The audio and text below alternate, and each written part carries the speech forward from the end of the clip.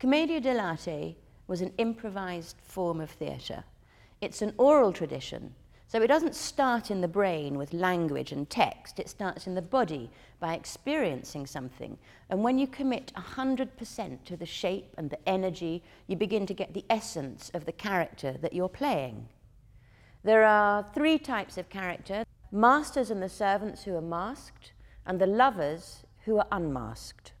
In the mask, there's a lot of information. So what we want to do is put in the body the thing that matches the mask in your energy and your sound and the way that you think. Because they wore half masks and the mask is fixed, it's the work that you do with your voice and your body and your emotions that brings the mask to life. And the masks are types, the characters are types. For example, the Doctor is really large and he oozes words and thoughts. He's like oil. Whereas his neighbour, Pantalone, is really mean and vinegary. These are the positions of the main characters in Commedia. Each of these has their own characteristics and their own energies. They have a distinct walking pattern and a particular shape. It's a fantastic template for an actor to put into their body and make their own. You're going to put your finger on your nose. You're going to pull it hard. Bend your knee a bit, yeah. Let the arms go like that. And now put them as if the nose... absolutely. And this is what's going to happen. You're going to go... Nose is leading. That whole shape goes all the way to the tips of the fingers. So, you hear the breath. Absolutely hear the breath, because that's the basis of everything. Shape, head. So just stay in that shape.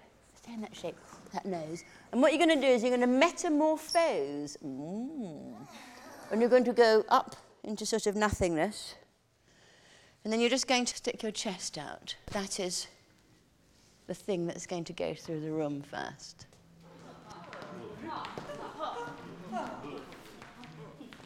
Put the chest back, but let the belly come out. When you shift your frame, when you lead with another part of the body, you start to get a feeling of that character. Light on the feet, not...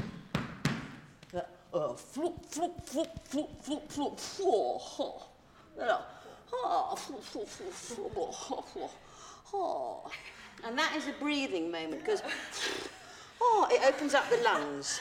And as this is the Doctor, it also gives him a thinking moment. The belly goes first.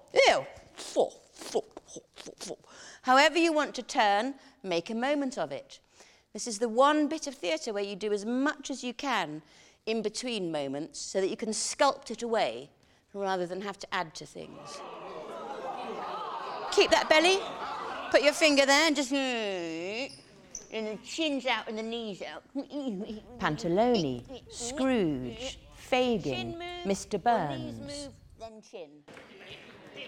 What happens when you start with an impulse in the body and the body leads? You get a sense, you get a feeling, you get a rhythm. Loose hips, playful, open, an artful dodger, or Arlecchino.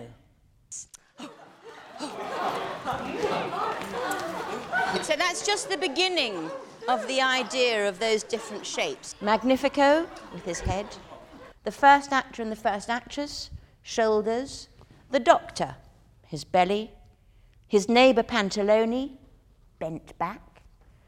Closed hips, Brighella, open hips, Arlecchino. The Captain, knees. And Zani, nose and feet. When you play a shape, the character is clear. When the action is really clear, it has a sort of flip book or comic book effect. It's like frame by frame. And the two, the character and the action, is absolutely the beginning of storytelling, before language.